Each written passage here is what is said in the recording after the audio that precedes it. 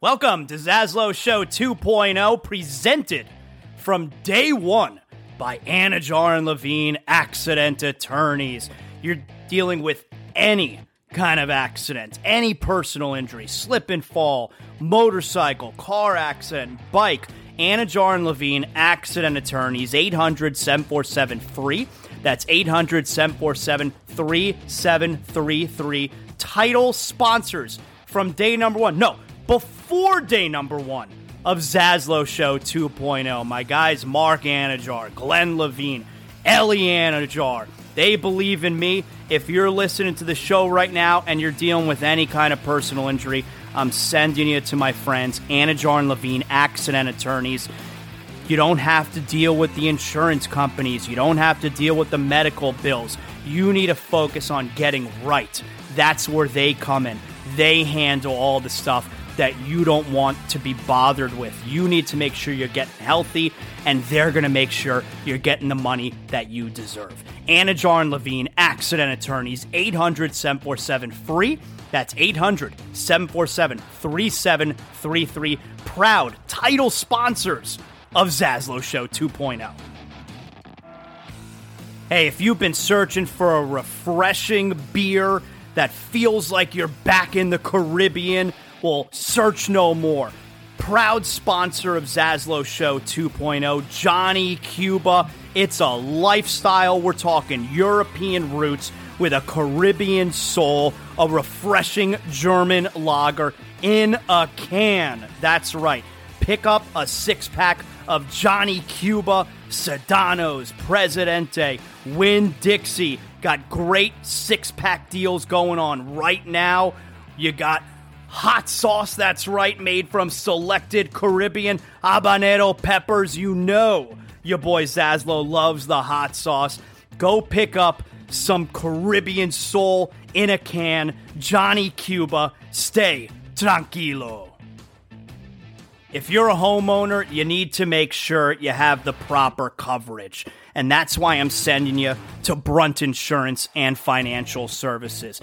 The Zaslow family uses Brunt Insurance and Financial Services because we know that if there's, God forbid, an issue with our home, we need to know that we're covered properly. From Pensacola to the Keys and beyond, Brunt Insurance and Financial Services delivers comprehensive insurance and financial solutions tailored to your needs. Since 2013, Brunt Insurance specializes in home and auto insurance. BruntInsurance.com. You could also check them out on social media at Brunt Insurance. Look, the market's confusing. Let Brunt Insurance sort it all out for you with their fully licensed staff, and they know the area. The Zaslow family uses Brunt Insurance to make sure that they're covered, and that's why I'm sending you to them as well. BruntInsurance.com, 954-589-2204. Welcome aboard.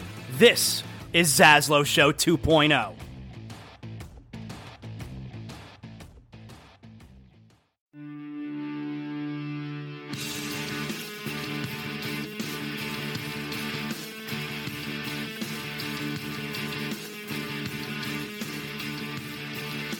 Welcome, Zaslow Show 2.0. It is a Thursday, the 24th of August. Good to have you aboard.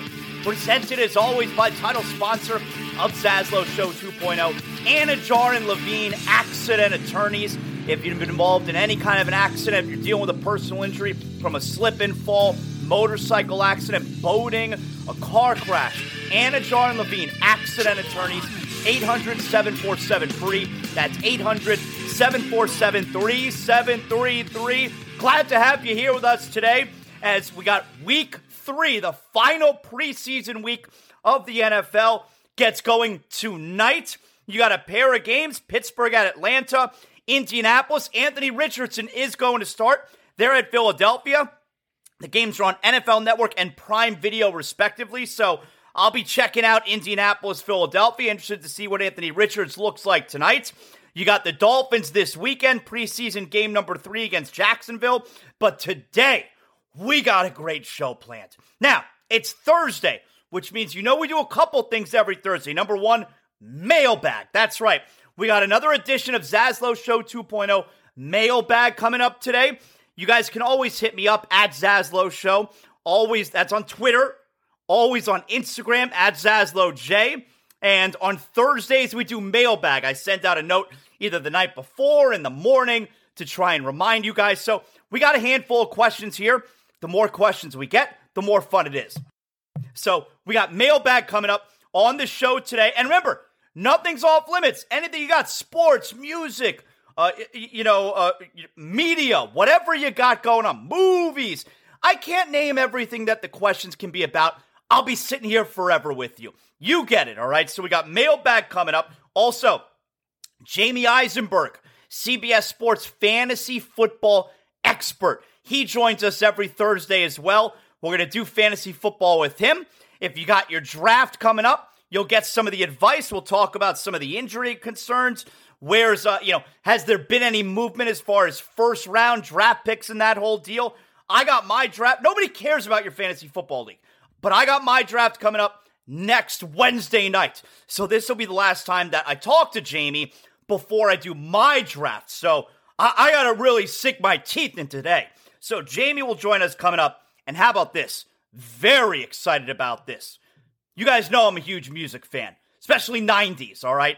And one of the all-time great rock bands, and from the 90s, still going today, still out there today, touring right now, are the Smashing Pumpkins. Billy Corgan, frontman and founder of one of the all-time great rock bands, the Smashing Pumpkins, Billy Corgan, is going to be on the show today. That's right, we got Billy Corgan on the show today. Now, we're going to talk to him. We'll talk about music. We're going to talk about Smashing Pumpkins plenty, I promise. But you may not know, Billy Corgan, not only is he a huge pro wrestling fan, but Billy Corgan actually owns, and he's the promoter, he owns the NWA, the National Wrestling Alliance, which is the most storied pro wrestling promotion in the world. And this weekend is NWA 75, 75th anniversary of the NWA.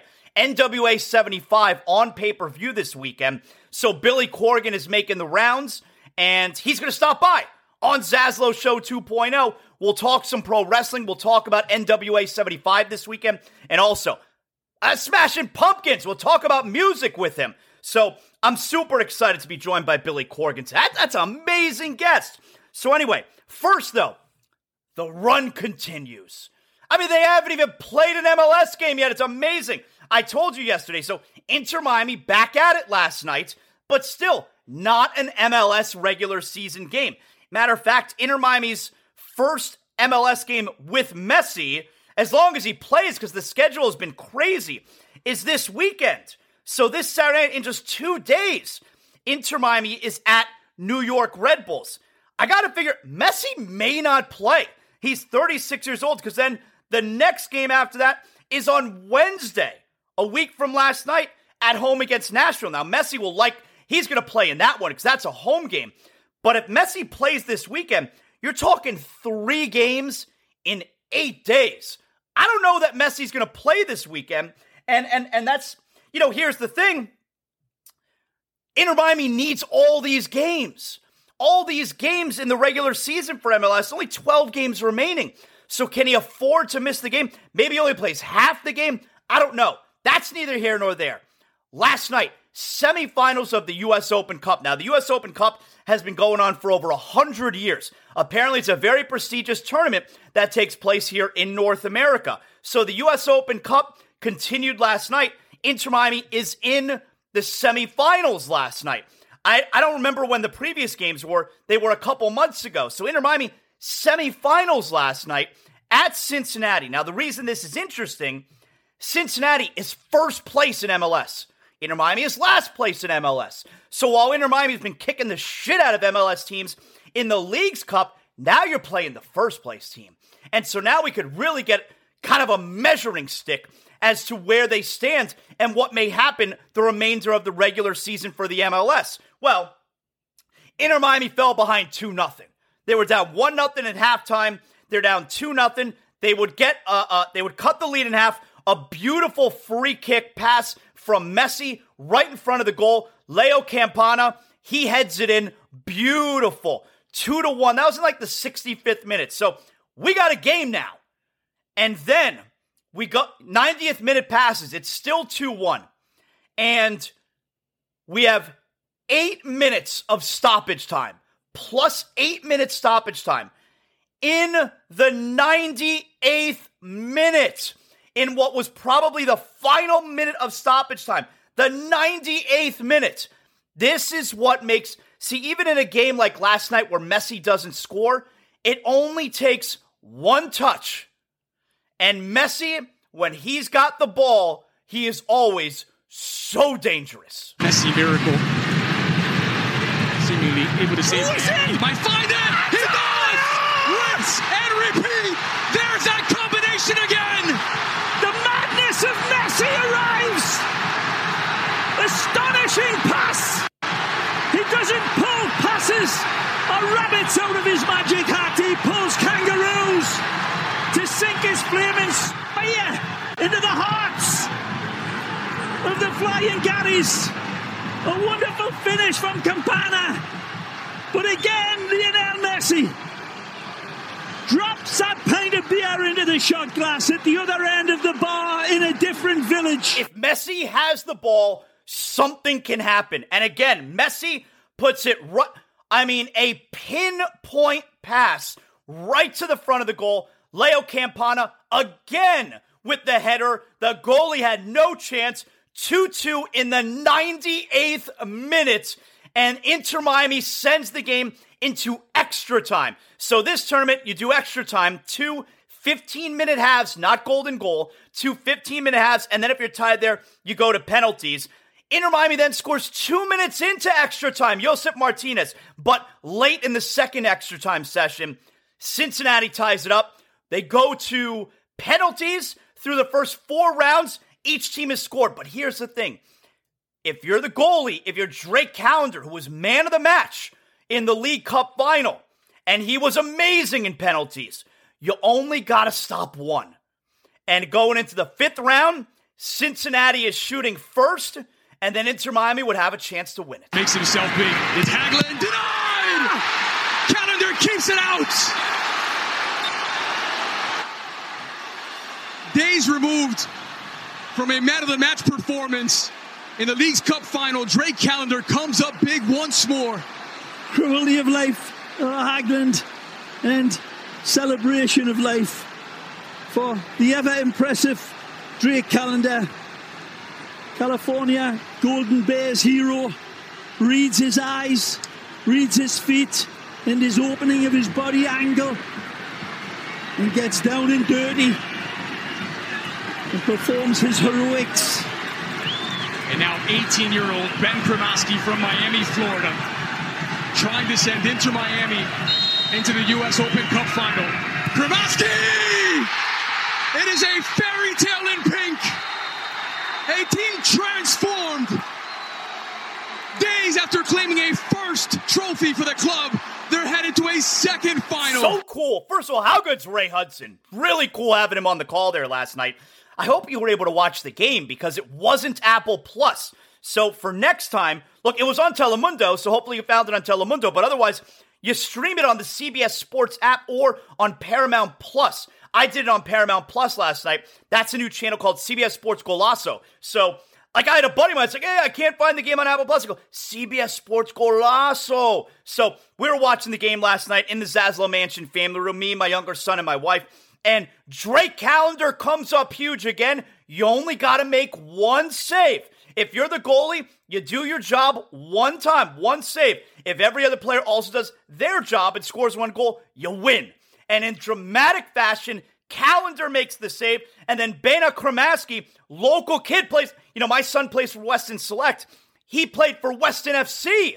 So local kid, and Kremasky gets the winner there, and Inter Miami has a chance for another trophy. September 27th, next month, is the final. They're playing Houston. All right, Houston Dynamo. They beat Real Salt Lake City last night. So now the final, and I believe the game is here at Drive Pink Stadium. The U.S. Open Cup final Inter Miami, Houston Dynamo, a chance to win another trophy, and Inter Miami moves to officially 8-0 with Lionel Messi. So, is he going to play this weekend? I don't know. My guess is he won't play the whole game because, like I said, 3 games in 8 days is what you're looking at right now. That is some kind of schedule. But this magical run with Lionel Messi continues for this Inter Miami squad that all of a sudden is so exciting. You gotta watch. Come on, you gotta watch. What are you doing if you're not watching? I don't know if you know, I'm an inaugural season ticket holder for Inter Miami, so you know I'm way into it. But man, I love soccer anyway. It's so much fun, and we're watching just thriller after thriller, and this, I can't wait now to just to know how the MLS regular season is going to play out. They have to go on, they're 8-0 with Messi, but they have to go on a crazy run to make the playoffs. I think you probably got to win 9, maybe 10 of your final 12 MLS games just to make the postseason. I'm so curious if they can actually pull that off. And if they do pull that off, after right now 8-0 with Messi, then they're like the hottest team in the world, all right, if they wind up making the postseason. And they could wind up being the favorite to win the entire MLS Cup. So cool. Best sports town, center of sports universe, South Florida. Everybody knows that. So, that's how we wanted to start off the show today, all right? Some more of that Messi magic. And of course, Messi scored the first, again, he takes the first penalty, he scores, of course he scores. But 2 assists. He assisted both goals to Leo Campana, both of them headers. Amazing. So cool. Obviously, speaking of cool, you know I slept great last night. I was super excited about Inter Miami, but also because I'm sleeping on sheets and giggles. That's right. Naturally softer, cooler, more breathable, more moisture wicking than cotton. You never sweat through your clothes and through the sheets anymore. You're so cool. You fall asleep immediately. I'm sleeping through the night, and that's courtesy of what my man Colin, founder and CEO of Sheets and Giggles, what he's pulled off. He's done it. Not only has he found a way for all of us to sleep so comfortably, but he's making sure that it's through a process that's super environmentally friendly. See, we're talking sustainably made sheets through from the wood of eucalyptus trees. They're grown on sustainably managed biodiverse farms. They don't touch ancient or endangered forests to make the sheets. And matter of fact, 2 new trees are planted on their farms every time one is harvested, all right? And you want to talk about a huge South Florida sports fan. You support my man Colin, like I said, founder and CEO. He lives out there in Colorado, but totally reps South Florida, loves Miami sports. He's obviously from down here. But most importantly, we all want to get the best sleep possible. And hey, how about not having to worry about where you're going to get your sheets from? I don't ever have to worry again. Sheets and Giggles. SheetsGiggles.com. And the first time you order from them, use promo code ZASLOW. At your first checkout, you'll get 20% off your order. SheetsGiggles.com, promo code ZASLOW. You'll get the best sleep that you've ever got.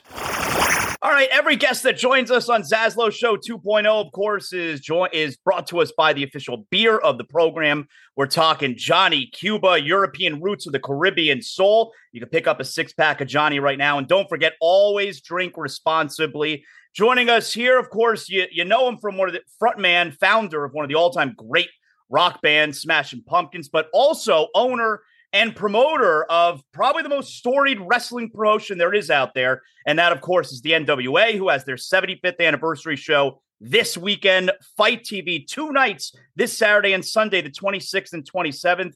Thanks a lot for joining us, Billy. I appreciate it. Everybody down here in South Florida knows I'm a huge pro wrestling fan, even though we're a sports show primarily. So it's really cool to have you aboard here. And of course, the NWA. So I'll tell you like this. I have a good friend of mine. His all-time favorite band is Smashing Pumpkins. I say, hey, Billy Corgan is going to be on my show tomorrow. And he had he was stunned when I said, hey, he owns the National Wrestling Alliance. So do you still get some of that where they're like, wow, I didn't know Billy Corgan is so big into wrestling? Yeah, I've been in professional wrestling now for over 10 years, and I've owned the company for about 6. And yeah, not a day goes by where people go, what are you doing? You're totally insane. I had no idea. And then they're even more shocked when they find out that I own the NWA, which is the oldest professional wrestling body in the world, 75 years as we speak. So it's been a very interesting journey, both from the music side and then also from the wrestling side. I'm curious, when you purchased the NWA, do you have to kind of prove yourself to the guys and girls in the locker room that, you have everybody's best interests involved? You don't want to be viewed as a carpetbagger. You want everybody to know that, hey, listen, yeah, I'm Billy Corgan smashing pumpkins, but this is serious business here. I want the NWA to be as successful as it used to be, and even further than that. So what was like the transition like there when you first purchased the NWA? Well, honestly, it went back a little earlier to the spirit of your question, which was I was working for a company called TNA, which many fans now would know as Impact Wrestling. The company at the time was owned by Dixie Carter and was a successful company. At their peak, they were making about $40 million a year. They were probably the second biggest wrestling company in the world at the time. So I went to work in the front office on the booking committee, but also producing behind the scenes. So that was really the first time, and this goes back about 7-8 years ago now. That was the first time where I really started interacting with talent on a daily level, shooting vignettes, the promos when the talent would talk to camera, stuff like that. And talent was really surprised that I was in there not just to be a figurehead or, provide some financial or celebrity support, but I was actually going to be in the trenches and work with the talent. So I'd kind of made my rep in the TNA days. So when I bought the NWA, a lot of the people I worked with in the beginning had already worked with me. So I was kind of already past that sort of point of doubt. And looking back, it was frustrating because I thought, look, I've been in the entertainment business for a long time. I made 25 music videos. It's just at the end of the day, it's the video production, television. But wrestling is very particular in how it views outsiders. And I had to sort of navigate that coming in. Yeah, absolutely. Like, for instance, I grow up, I'm a little boy, I'm a huge WWF, WWE fan, and they'll bring in music acts to whatever big show, and yeah, like they'll get booed out the building because if you're from the outside, like the wrestling fan, the wrestling community, they're very skeptical of the outsiders. But I would imagine it sounds like you were grinding backstage with these guys, like, so you earn their respect when they see you working on all the behind the scenes stuff. Well, the key thing in the business for the talent is, can you help them get over? And for people who don't know what that means in the wrestling language, it means, can you raise their value on the open market so that when they do an autograph show or they're hired by an independent wrestling company, they're worth more on the street in terms of their value. So that's where you really make your mark, when you start to show that you can work with them to up their value in the marketplace. And that's something the NWA has been very good at doing, at taking talents that have been disregarded, overlooked, discarded at times, repackaging them and giving them the opportunity to show why they're talented and why they deserve value in the wrestling economy. And it's not an easy thing to do. You really have to understand the business. It takes time. And I didn't grow up in the business, so I had to kind of get a crash course to it. Do you have I feel like everyone who's a huge pro wrestling fan, like you, like myself, we have that moment that we kind of fell in love with pro wrestling. Do you remember what it was for you? Yeah, I would have been about 4 years old watching the professional wrestling on Chicago television, in the Dick the Bruiser, Crusher, Baron von Raschke, those types of guys, Vern Gagne, Bobby Heenan, Blackjack Lanza. So that's what I was watching. I was 4 with my great-grandmother, who was 80, and a Belgian native, barely spoke any English. So if you can imagine that contrast of watching this very surreal television product, not really understanding what I was watching, but I was watching my great-grandmother sort of enjoy it. And so that's sort of where this journey begins, about 52 years ago. And back then, she thought it was serious fighting back then. Well, we call that the era of kayfabe. And up until 1980 something, 89 maybe, when Vince McMahon admitted, yes, it's staged combat, I believe was the term he used. And really, they did it for tax reasons. If anybody ever wants to investigate that, it wasn't because of some altruistic thing where they finally admitted to the public they'd pulled this contrivance for years. The thing about it was it came up out of the carnivals, and it was important to convince the fans, or the marks as they're known, that what they were watching was real, and that it begins the art of professional wrestling. How do you convince an arena full of people, in WWE's case, sometimes a stadium full of 80,000 people, that what they're watching is not only real, but to those that know that it's not real, they, like a good movie, they lose themselves in the excitement and they just get into the action. And that's the beauty of professional wrestling. It has such a strange background, but when it's done right, it's really fantastic. And of course, if you're a fan, you know what that is. So everybody pretty much has a good idea of good and bad professional wrestling. It's funny because when you say for tax purposes, they had to kind of let you behind the scenes. I think it was for a show in New Jersey at the time, if I'm remembering correctly. That's so funny. Yes. Yeah, that sounds accurate. Yeah. They were getting killed on taxes because they were presenting it as a legitimate sport. Yeah. And I think Vince had figured out that if he said, no, it's just entertainment, they would save a whole lot of money. So they just flipped the switch. And, what's funny about it is, of course, many people owning the NWA, you hear about it all the time. They're sentimental for the era of kayfabe where wrestling was presented as real. But to be fair to Vince and everything that followed, wrestling has only gotten bigger ever since. Yeah. I think that's probably what held it back, was a lot of people were like, come on, there's no way that this is real. There's no way people could take that level of punishment.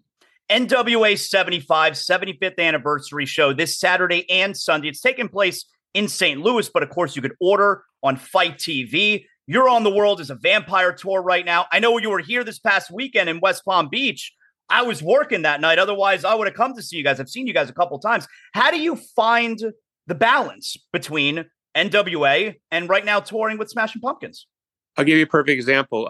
We had wrestling on the show yesterday. We actually had wrestling in West Palm the other day too. So during the day of the show, I was dealing with the wrestlers and dealing with booking the card. We had 5 matches in between the bands yesterday. Then I played a show. It was about 105 degrees on stage. Killed me. Passed out about 3 times.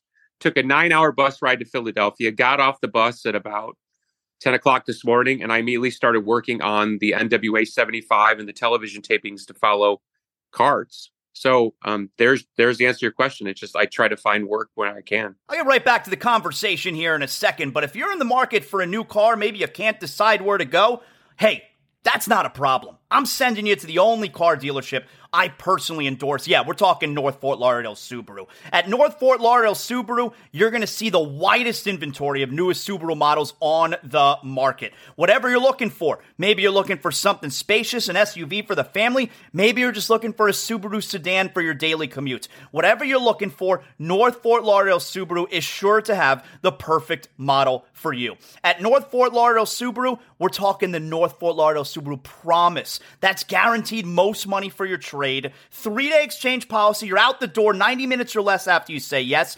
100% credit approval. Lifetime vehicle warranty. You could shop right now. NFLSubaru.com. North Fort Lauderdale Subaru, conveniently located on North Andrews Avenue, just north of Cypress Creek Road. The building you know and the place to go. NFLSubaru.com. North Fort Lauderdale Subaru. How far out do you find you have to write, or at least help write shows? How far are your sites set?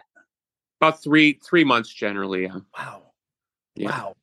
And how many people? I mean, you must have a handful of writers too. Like, you're not the only one. No, sir. I write all the shows by myself. I write and book everything. Wow. And work with Pat Kenny, who many fans would know as Simon Diamond from his TNA and ECW days. Pat runs talent relations, so he deals with the talent, and I deal with everything else on the creative side. Of course, we talk at times because it involves contractual structuring and things like that, where we're going with the booking. But, about 97% of the decisions are made by myself alone. And I don't even always tell everyone what's happening until the day of a show, because, sometimes when you open that door, you get to people start politicking you. And yeah, it's definitely a labor of love and something that I've worked very hard to do to bring the NWA back to international prominence. When I bought it, people laughed and said, "You're buying something that's completely worthless. Don't bother bringing it back." Even Eric Bischoff himself, somebody I would consider a friend, said it was a mistake for me to bring it back. But here we are 6 years later running our 75th anniversary show. And look, it's like the same thing I went through with the band. People told me I was crazy. You can't do it. You'll never make it. And you're never going to tell me that, because I did make it, and everybody that told me I was wrong later came back and apologized. So hopefully there'll be a day they'll say the same thing about the NWA, because I believe the upside is there.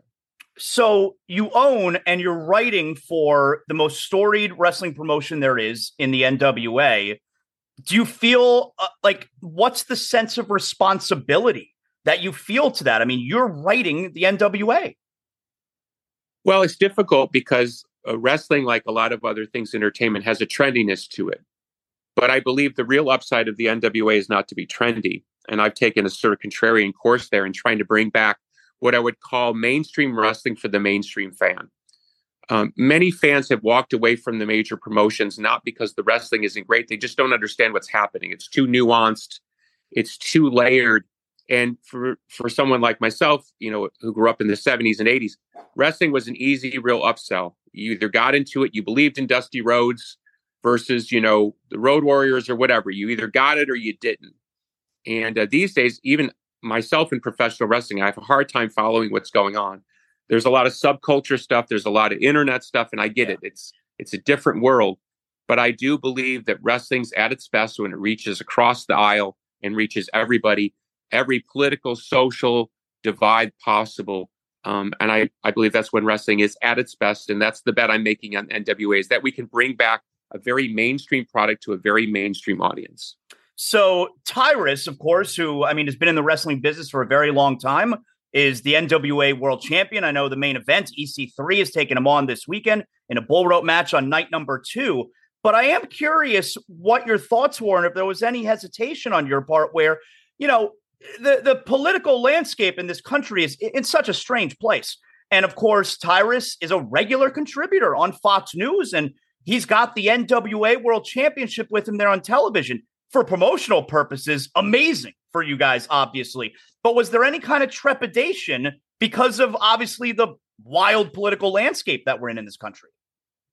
Yeah, that's always a difficult question to answer. And I guess the simplest way I would put it is you cannot let outside forces determine the course of your promotion. It's the same in my musical life. I have people in my ear all the time. Do this, don't do that. Say this, don't say that. And you name it, any number of causes, any number of agendas.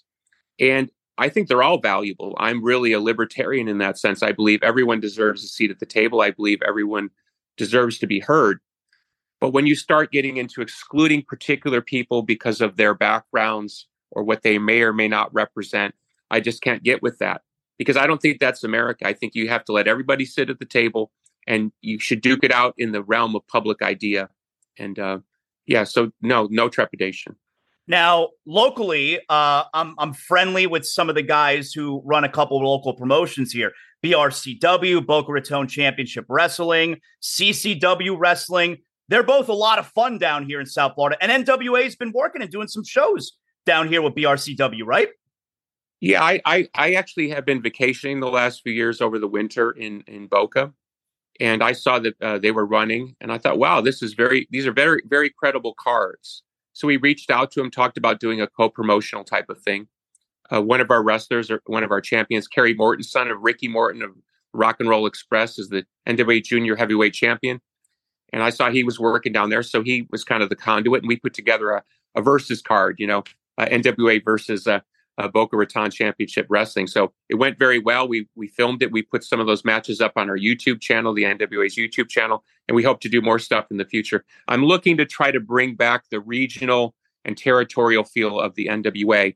It's still baby steps to work it out because, it's their promotion. They deserve every respect in that. And, you can't just come in and say, well, you got to do it this way and it's got to be this way because we're the NWA. So working and trying to find that common ground is something worth working towards. But look forward to it. And they're doing a great job down there. Who was your favorite wrestler growing up, Billy? Would have been Dick the Bruiser. He was the biggest star in Chicago all through the 70s into the 80s. An absolute legend, and he really represented the working class ethos. In many ways, he was the archetype for what everyone would know, like as Stone Cold Steve Austin, the hell raising, beer drinking, guy at the end of the bar who was willing to take on the whole room. But somehow he's a baby face, traditionally that guy in wrestling up until Dick the Bruiser showed up somewhere in the late 50s, early 60s, that would have been a heel. So he created the prototype of the kind of the anti-hero as a babyface, the good guy who was willing to take on the biggest bully, but in a way that was different. He was brash and he certainly thought he was good looking too. So that stuck in my mind as being outsized. And of course, there's a lot of parallels in entertainment, music business. Sometimes you can have someone who's so outlandish that they almost become a babyface, where normally most people would recoil from a personality. They're attracted to certain types of personalities. So you certainly, I mean, obviously you love pro wrestling. How do you keep the love for it as a fan? Because it is now also work for you. Yeah, that's a good question. I would say this, out of 365 days in the year, if I'm a pro wrestling fan, at least more than half of those days, I'm doing all right. Because there's a lot of days in pro wrestling where you just think it's just not worth it. It's just too complicated.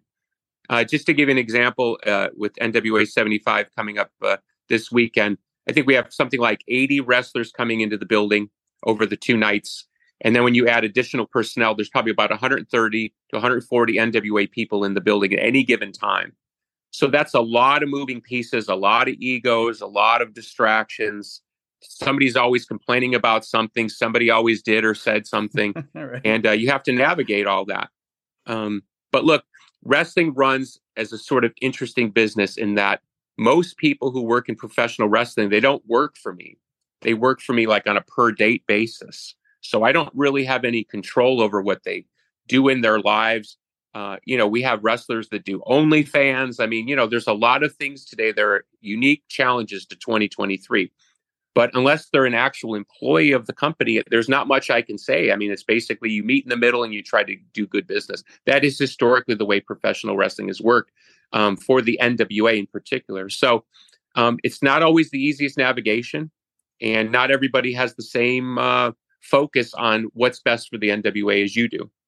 Billy, I know that you are obviously you're a huge, well, I shouldn't say obviously, I know you are, but you're a huge sports fan. You're a Chicago guy. I know you're a Cubs fan. You're a big sports fan. So I want you to fill in the pie chart for me here, okay? Between your love for sports, Chicago sports, pro wrestling, music. What's the pie chart looking like? That's an interesting question. Well, music has dominated my life, so we'll give it at least 51%. The Cubs, we're going through another rebuild, although they're doing a good job right now. So, I can't say my love for the Cub wanes, but my interest at time wanes. I'd say it's probably, it's a pretty even split there with wrestling and the Cubs on the other side of the pie chart. Okay. Once you're born into the Cubs thing, you can never escape. My grandmother was a Cubs fan. She was 162 game a year, listen on the radio type of fan. So you can never get that, that the smell of the ivy out of your nose, for lack of a better analogy for today. What was it like for you as a Cubs fan when they finally won? What was it, 2018? Was it 2016 already? 16 maybe, yeah. What was it like for you experiencing that? Well, luckily enough, MLB was able to get me tickets to the Game 7 in Cleveland. So I was sitting 10 rows back behind home plate. Not a bad seat to watch the Cubs win. Of course, everybody remembers that Cleveland came back in that game. Cubs about blew it. And then finally, because of course I was there for the Bartman game too. I wasn't there for the GOAT stuff, but I was definitely there for the Bartman game. Remarkably, here comes a rain delay. And how long was that rain delay? It was, I believe, I could be wrong, it was either 13 or 17 minutes. But and when they came back in the field, it was like they were a different team. Their body language looked different. They looked very focused, and they ended up winning that game. So, look, my grandmother lived to about 103. She never saw the Cubs win a World Series. She was born in 1911, and you could do the math from there. So, imagine she lived to 103, never saw the Cubs win a World Series. So I started thinking I would be like my grandmother here and go all the way. So at least I got one, and hopefully there'll be more. I'm still a young man. That's great. Finally here, again, NWA 75 this weekend, Fight TV. You could order it. 75th anniversary show this Saturday and Sunday night. The World is a Vampire Tour, one of the all-time great rock bands, Smashing Pumpkins, of course. How do you make sure you keep, I guess not energized, but how do you make sure you still enjoy playing all of your songs from all of these years for, the longtime Smashing Pumpkins fans? How do you make sure that it doesn't get monotonous for you? You learn to put yourself in the moment that you're in. So what I try to do when I'm singing a song that I wrote 30 years ago is I don't try to sing it like I sang it 30 years ago. I don't try to sing it from the same emotional place. So, for example, if I'm singing a song like Disarm, instead of thinking of myself like I would have 30 years ago, I think about my children. My children are very young. And I think about how I've been able to provide them a different and better life than the one that I had. So I try to come at the song from a different perspective. It also helps that we're looking out at a lot of young people all of a sudden for whatever reason, whether it's streaming services or being used by Rick and Morty. Suddenly there's tons and tons of young people who are coming to our concerts. Probably 50% of the audience is under 25 all of a sudden. Wow. So when you hear that sound coming up at audience, you see that enthusiasm. It takes you back, and that makes it a little bit easier to connect to your youthful energy. Well, but it is not in a negative way. It's a challenge because the audience deserves a fresh performance. I think we've all been there. We've gone to see a legend that we like, and we feel a little bit that they're phoning it in. And there's a kind of disappointment, like, hey, they're playing my favorite song, but gee, I wish they could be a little more into it. I've tried not to be that person. And at times it's a struggle because, I don't know how many times I've sang a Rat in the Cage, but it's we're probably up there about 2,000 times at this point, right?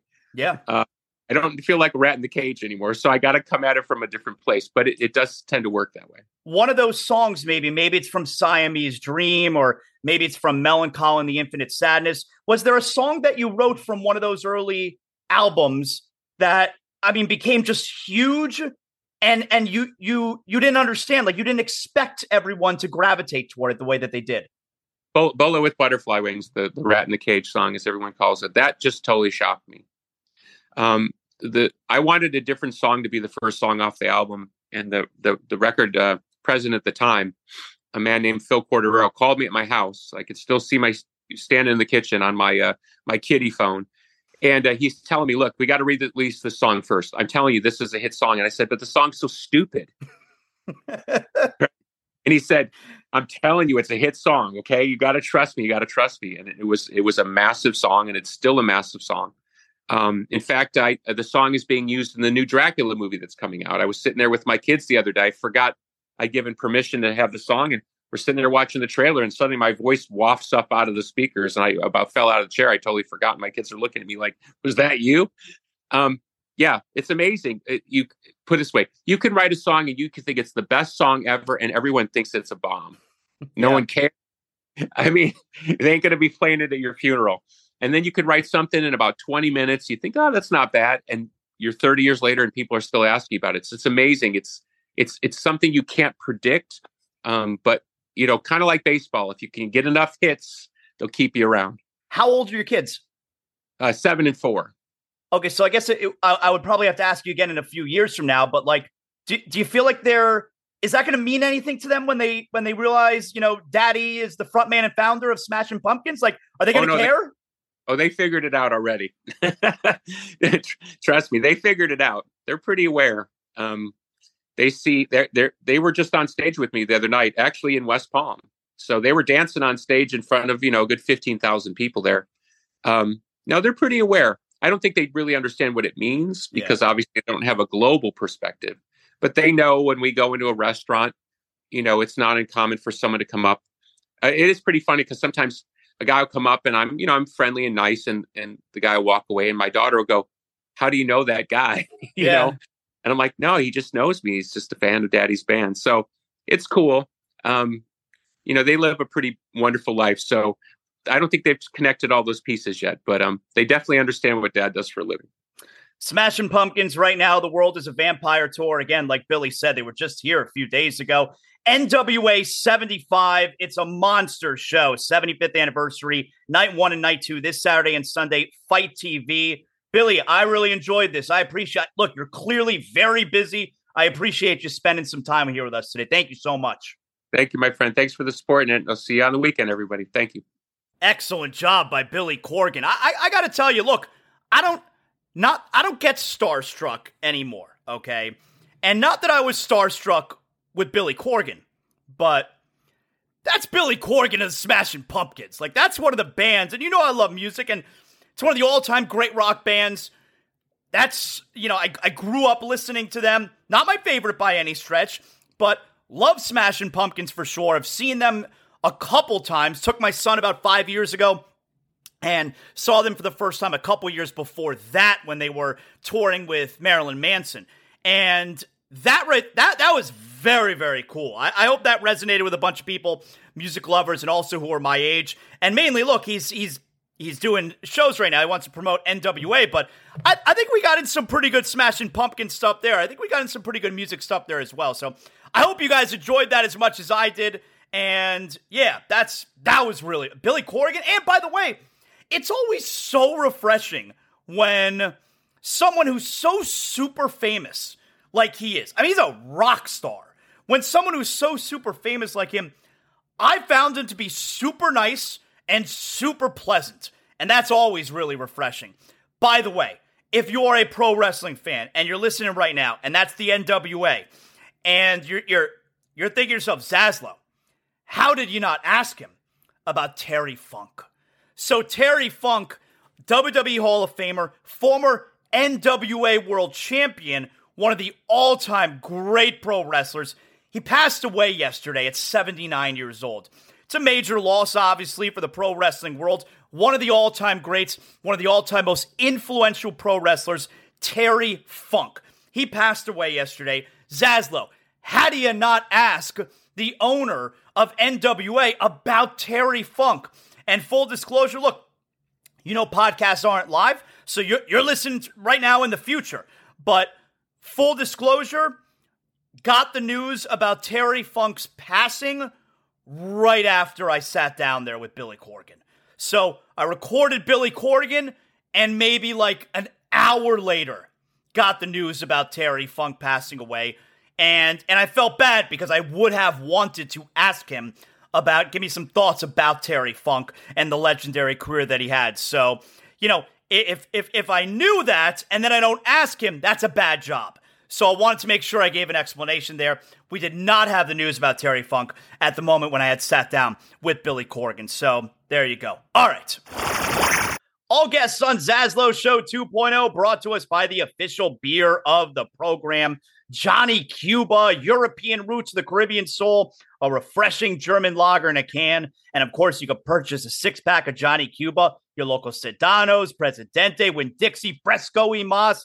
Always drink responsibly. And of course, don't forget Johnny Cuba's mantra, stay tranquilo. CBS Sports fantasy football expert. Everybody knows is Jamey Eisenberg. He joins us every Thursday, helping us get ready for those week's games. Thank you for joining us today. As always, Jamey, looking forward to the season getting going. And we got a couple of games tonight. Let's actually start with that. So we have Steelers-Falcons tonight, NFL Network, Colts-Eagles tonight, Prime Video. Let's start with Steelers and Falcons. Is there anything in particular that we're looking for, that we're interested in with tonight's game? Yeah, two things in particular. And thanks again for having me, Zaz. It's always good to talk to you. Two things in particular for the Steelers offense. One, the passing game so far through the first two preseason games has been awesome. And if that's going to be a change, Kenny Pickett looks great. The receiving core we know has got a lot of upside. Deontay Johnson's been very good. George Pickens looks like a breakout candidate. Pat Freiermuth, a good young tight end. So I want to see if they're going to continue to be very up-tempo with their passing attack, because that'll make me more encouraged and more excited to draft those guys. The second part of it, though, is probably the bigger story is this going to be a Najee Harris game, or is it going to be a Jaylen Warren game? Because we've seen Warren sort of take over the passing downs role and be more involved just overall. And that's not really been a Mike Tomlin staple. Usually he uses one running back. So Najee's somebody that's falling in drafts. Jaylen Warren is quickly rising. And if we have another strong example of Warren being on the field more than we expect, then that's going to just drive the price down for Najee Harris. For the Falcons, it's really more of, can Desmond Ridder look competent? Will we get more wow moments from Bijan Robinson? Because he's going to be a first-round pick. All right, so let me throw in some questions about individual guys there. Where do we like Kyle Pitts? Everybody's still getting ready for their draft. Like, I haven't even done my draft yet. It's next week. The season doesn't start for another 2 weeks from tonight. For those who have not done their drafts yet, where do we like Kyle Pitts? So Pitts is anywhere from tight end 4 to tight end 7. Just depends on what rank list you look at. For me, he's tight end 5. I just think the 4 guys ahead of him, about Kelsey, Andrews is safe. I like Darren Waller as the 3rd tight end and TJ Hawkinson 4th. But after those 4 guys. I'm looking for who has as much upside as those guys. And I think Pitts has got more upside than Dallas Goedert, and at this point, more upside than George Kittle, barring an injury in San Francisco. So there's more downside. He's got a lower floor than those guys by far. But I'm trying to win my league, and that's why I'm looking to draft Kyle Pitts. So we know he had 1,000 yards his rookie season, dealt with the knee injury last year, never played a game with Desmond Ridder yet because Ridder played the last 4 games last season. So hopefully Ridder can make Kyle Pitts into the tight end that we expect him to be, that unicorn type of player. And hopefully this is the year that it hits for him. And so Bijan Robinson, we're just rocking with him as a first-round pick, huh? The track record of running backs taken early in the first round, he was a top 10 pick in the NFL draft, is very, very promising. So you go back to the last one of his caliber, Saquon Barkley, who was the number 2 overall pick, but just a phenomenal rookie season, actually the best rookie season ever for a fantasy running back in PPR. So I don't know if he has that type of upside, but he's coming to a team that led the NFL in rush attempts last year. The guy that he's replacing, essentially, Tyler Algier, was a former linebacker at one point. He got 1,000 yards in the system. Arthur Smith's system is very, very good, very safe. He was actually the offensive coordinator in Tennessee when Derrick Henry had his first 2,000-yard season. So there's a lot to like about the landing spot, the profile, the player, what he showed in college. He's going to be a good receiver out of the backfield as well. So again, it's trusting Desmond Ridder, which is the most concerning part of this, but I think they're going to be very run heavy, and I think he's going to be absolutely smash his rookie campaign. And where has George Pickens been going? So Pickens is a mid-round pick. Usually see him as early as round 6, depending on how heavy your draft is in wide receivers, which is kind of the trend. Round 7 is probably the sweet spot for him, but he's a high-end number 3 receiver for me. I would take Deontay Johnson first. He'll just get more targets, more opportunities. But Pickens is in that second-year breakout range of guys who can, take a huge step forward. And I think it'll be a lot of it touchdown related because I don't think he's going to have a high volume of catches, but a very productive second year is coming his way. All right, so Colts and Eagles tonight. I know Anthony Richardson's going to get a go tonight again after not playing the second preseason game. So give me some of what we're looking for tonight. Yeah, big test for him, depending on how much the Eagles play their guys on defense, but that's one of the best defenses in the league.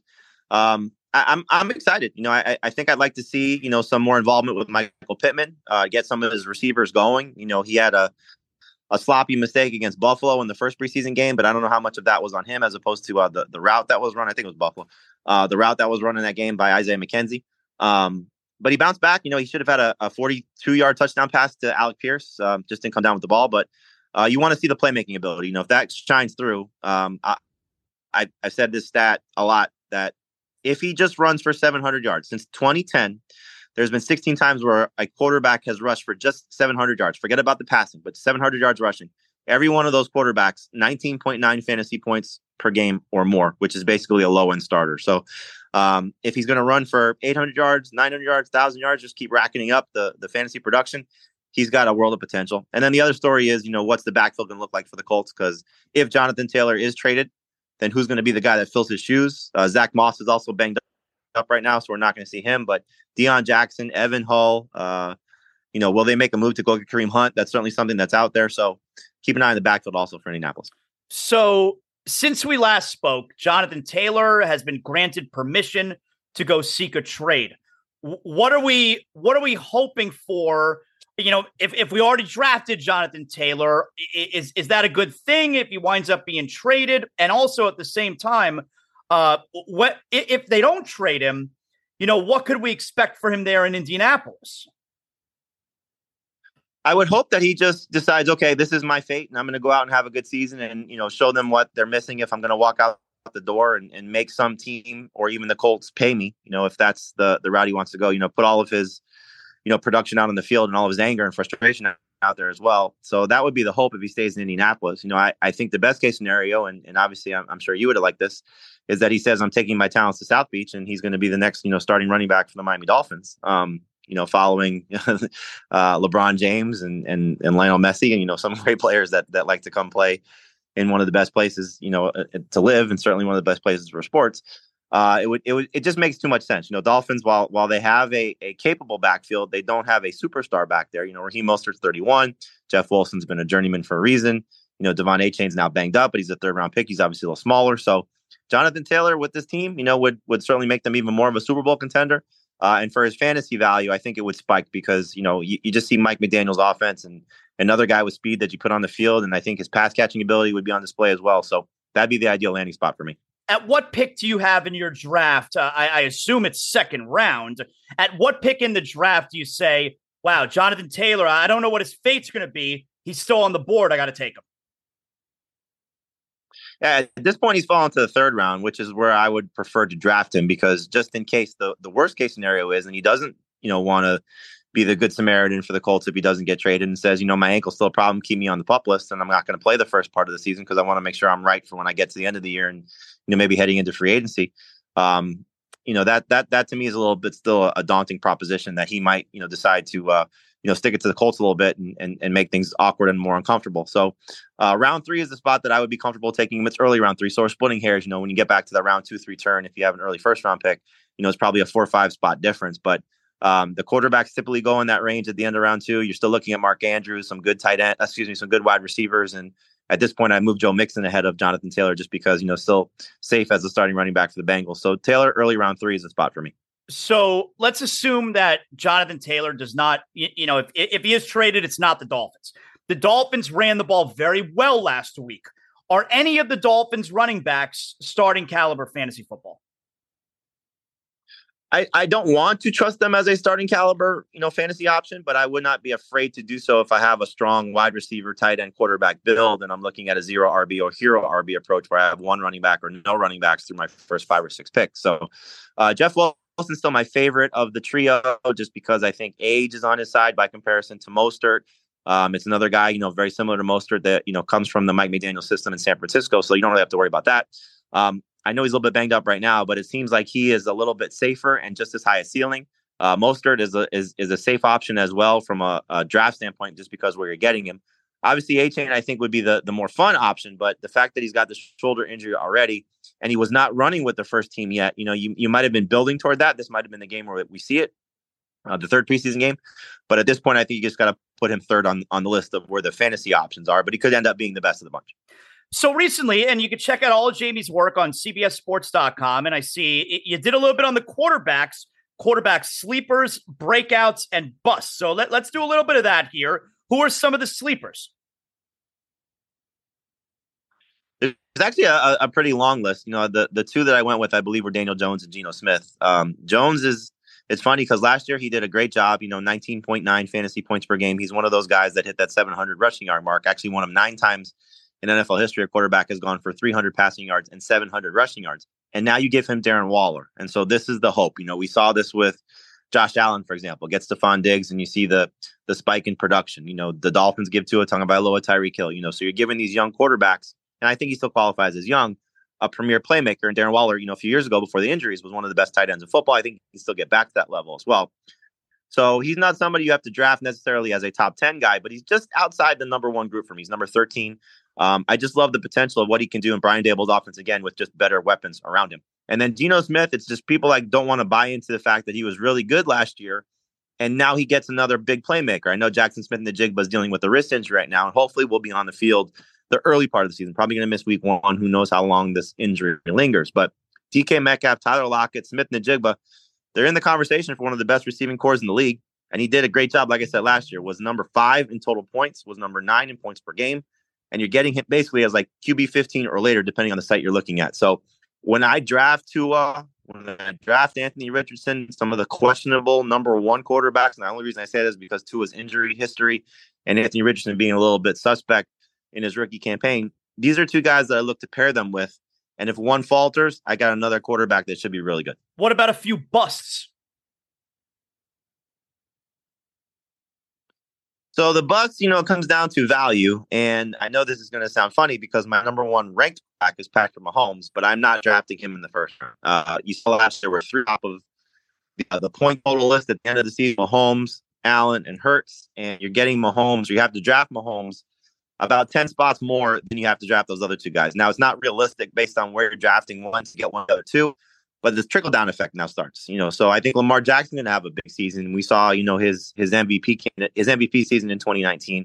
He has the potential to get back to that if he stays healthy. We know that Justin Herbert fell off last year, but the 2 years prior to that was in the conversation to be a top 3 quarterback, 26 points per game in each of his first 2 years in the league. Justin Fields, with his running ability, is going to be better with DJ Moore on the field. So the value for quarterbacks is usually going to be mid to late as opposed to reaching for these guys early. And I get why people do it. It's safe. You don't have to worry about injuries. They're successful. They're going to be the number one point getters. But it's not just necessarily taking those guys. It's what you're passing up on. And so, for example, the ADP on CBS Sports average draft position has Mahomes going ahead of Travis Kelce. I would rather have a difference maker at tight end than I would at quarterback in that range. So I would rather have Kelce than Mahomes. So Mahomes is a bust for me, somebody that I'll pass on. And then our average draft position shows Aaron Rodgers as a top 12 guy. They have one of the worst schedules to open the season, really one of the worst schedules across the board.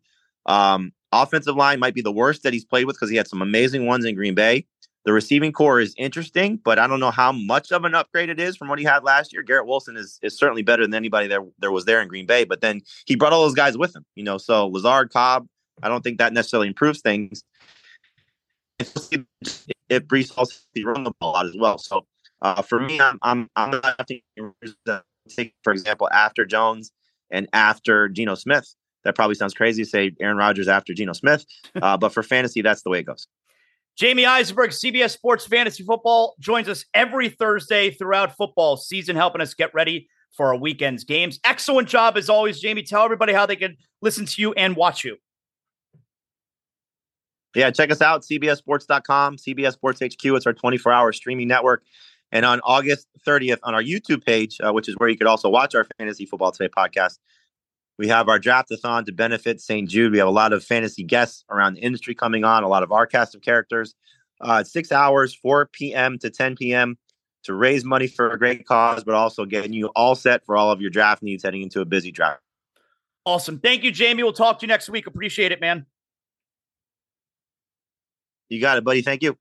Great job by Jamey Eisenberg as always. And like I said, every Thursday here on Zaslow Show 2.0, you can catch Jamey giving us the best fantasy football advice out there. And again, all guests on Zaslow Show 2.0, everybody knows, are brought to us by the official beer of the program. And that, of course, is Johnny Cuba. Guys, if you're a homeowner like myself, one of the most important things is you have to make sure you have homeowners insurance. And then the next question is, where are you going to get homeowners insurance? Luckily for you, you're listening to Zaslow Show 2.0 right now, where you're going to get the best homeowners insurance there is out there because you're going to Brunt Insurance. BruntInsurance.com. When you call 954-589-2204, you're getting the most affordable care, the most comprehensive coverage. Look, there are things that you need as far as your homeowner's insurance coverage that you're not going to know about. You can't just go to Google and put in homeowner's insurance and think you're going to be able to figure this out. There's so many options out there. You got to make sure you get the right coverage. And when you call Greg Brunt and his team at Brunt Insurance, 954-589-2204, you're making the right call because his team has the expertise and the experience to find the perfect coverage for you. And that also includes comprehensive policies on both trailers and motorhomes. Maybe you need renter's insurance, or if you have a condo's insurance. There's so many options out there that'll make your head spin. Luckily for you, Greg Brunt and his team at Brunt Insurance make the confusing crystal clear, fully licensed staff. They're going to help you every step of the way. So no matter where you're calling from, 954-589-2204, from Pensacola to the Keys and beyond. Brunt Insurance, they're giving you the solutions tailored exactly to your needs. I've been with Brunt Insurance, getting my homeowner's insurance from them for almost 10 years now. They got offices all throughout the state of Florida. Again, 954-589-2204, bruntinsurance.com. Now, it's Thursday. That means, that's right, another edition of Zaslow Show 2.0 mailbag. Yes, anything goes. No question is off limits. So you guys can always hit me up on social media. You send the questions in. We get to it every Thursday. We shout you out. We love your participation. First question here. This is from Michael. And Michael is asking, which comes first, Panthers championship or Miami Dolphins championship? Now look, I think the Dolphins are going to be really good. And if the Dolphins are going to be really good, that means I think they're going to win the division. And if they win the division, then we're talking, you know what? A couple home games, couple home wins, unless you get the bye in the first round. A couple home wins, then you're in the AFC Championship game. You only got to win 3 games, 2 of which could be at home, maybe all 3, in order to get to the Super Bowl. The Panthers, we just saw in the Stanley Cup final. So obviously, super high expectations for both. For me, I would bet on the Panthers. I would. It's so hard to win the Super Bowl. It's so hard to win. Stanley Cup's the hardest trophy to win, but we just saw the Panthers there. I think they're only going to get better and better now. They have more years, more time together. Kachuk, we love him. I love him so much. I go the Panthers, Michael. This question here is from my man Wolfpack Legion. Great listener, always hits me up on Instagram. And he's a huge Marlin fan. He's asking here, is Skip over his head? He means Skip Schumacher. Of course, the Marlins lost yesterday. They lost 4-0 in San Diego, Sandy Alcantara. So they've lost the West Coast trip. They went 2-4. Lost the series of the Dodgers after winning the first game. Lost the series of the Padres. They only won the middle game. They lost the rubber match. And so Sandy Alcantara, who had a very good outing yesterday, he never does this. He bemoaned the lack of run support after the game. That's not on Skip Schumacher. You know, he can't get up there and hit for them. And here's the thing. You can't say Skip Schumacher did such an amazing job when the team was 14 games over 500, and now that they're just one game over 500, and still very much in the wild card race, now all of a sudden he's in over his head. You know where I stand on that kind of stuff, because we talked about this with Mike McDaniel last year. I think Skip Schumacher's done a nice job. A coach or manager does not need to be a finished product in his first year. There's no reason to believe that Skip Schumacher, who's in his first year as a manager, is not going to continue to get better and better and better, just like players get better and better and better with more experience. So no, I do not believe that Skip Schumacher is in over his head. This question here is from my man Mike in West Palm Beach. Who do you love more, Messi or Kachuk? This is actually a very easy question. It's Kachuk. He feels like our guy. And I know I know both of them essentially have only been with the team for a year. And both of them, I don't know if Kachuk has changed the franchise, because the Panthers are on their best run right now, making the postseason 3 years in a row. I don't count the 2020 COVID year. They were President's Trophy winner the year before he got here, and Messi has really flipped the team, over on itself and done a complete 180. But Kachuk feels like he's our guy. He's going to be here for a really long time. With Messi, Messi's not in his prime anymore, even though he's still amazing. And Messi feels we've rented him. He's never going to be ours. Kachuk feels like he's ours. So I go Kachuk.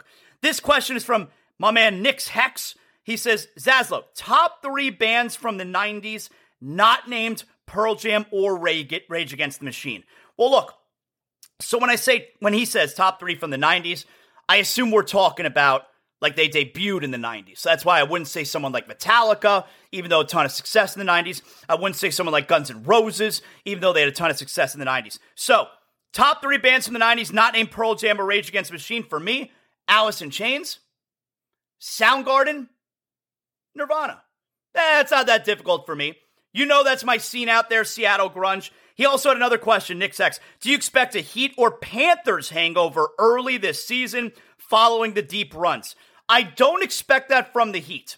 I think it's possible from the Panthers because you got guys, Kachuk, of course, Brandon Montour, you got Aaron Ekblad, you got guys who were playing through major injuries, and in the case of Kachuk, couldn't even play the final game. Game 5 in the Stanley Cup final. So these guys are still recovering from off-season surgeries.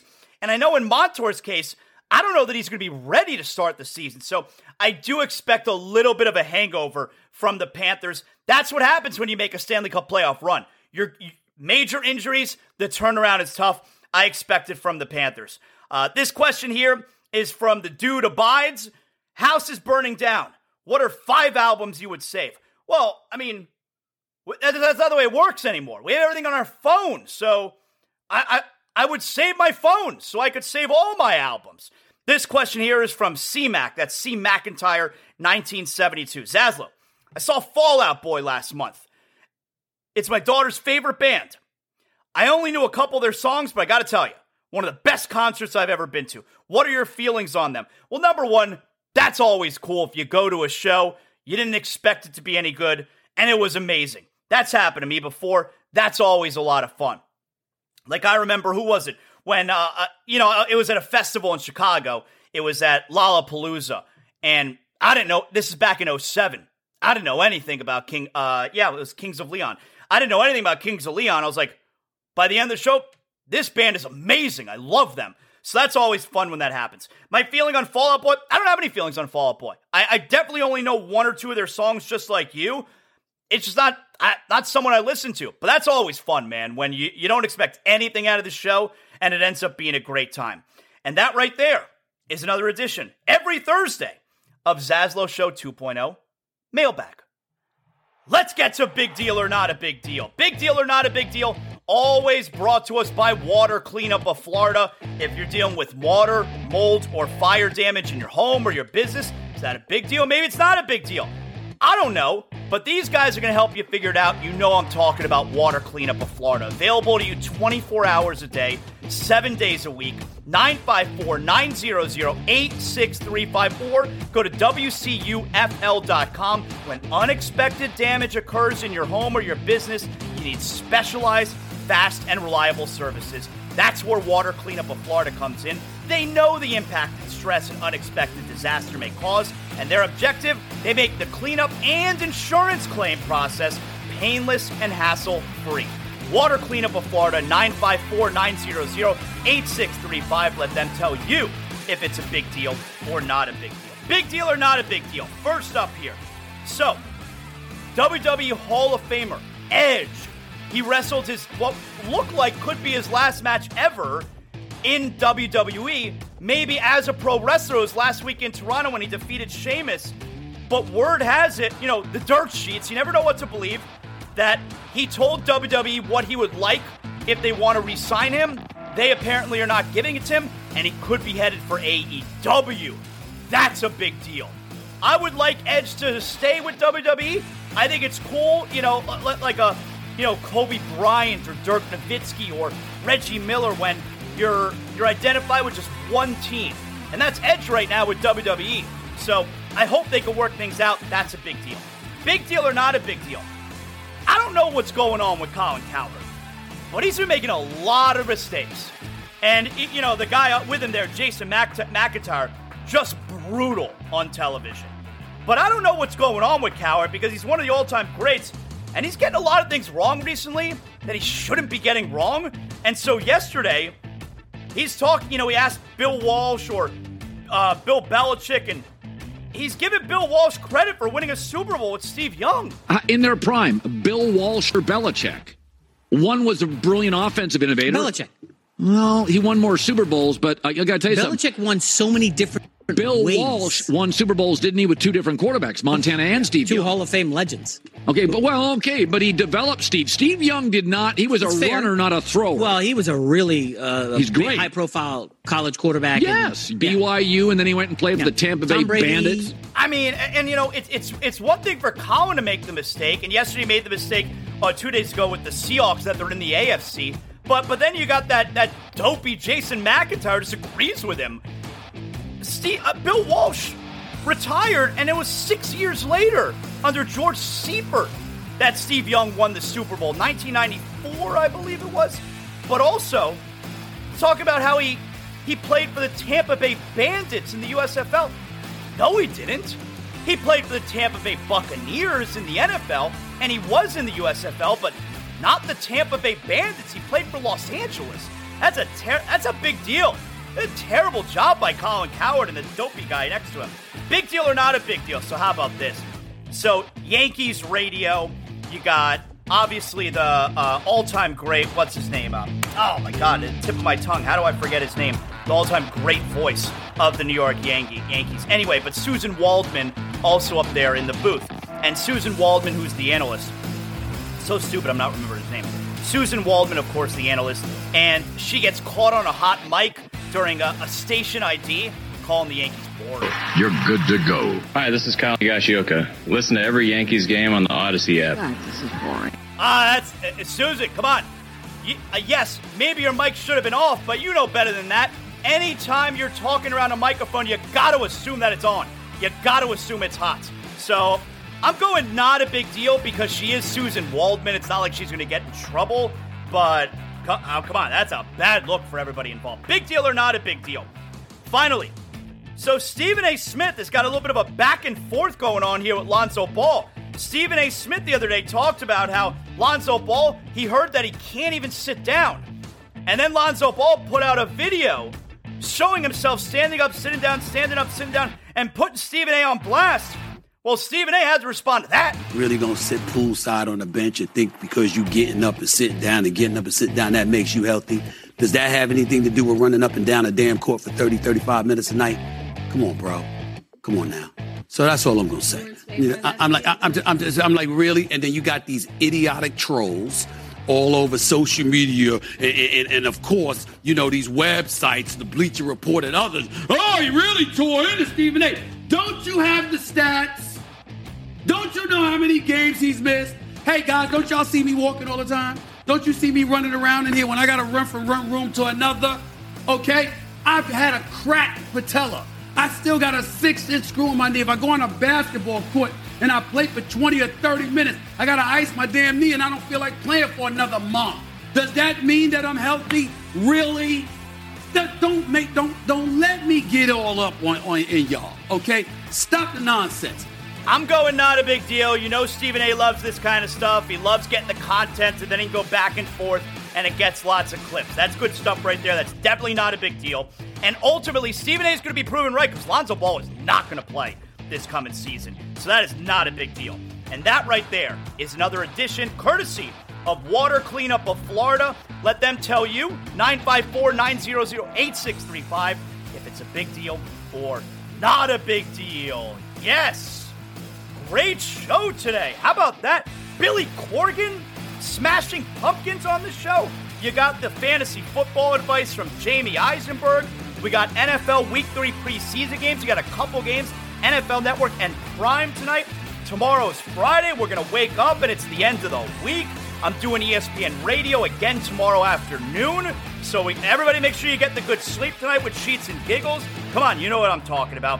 Thanks everybody who helped put together a great show today. Always appreciate your hard work.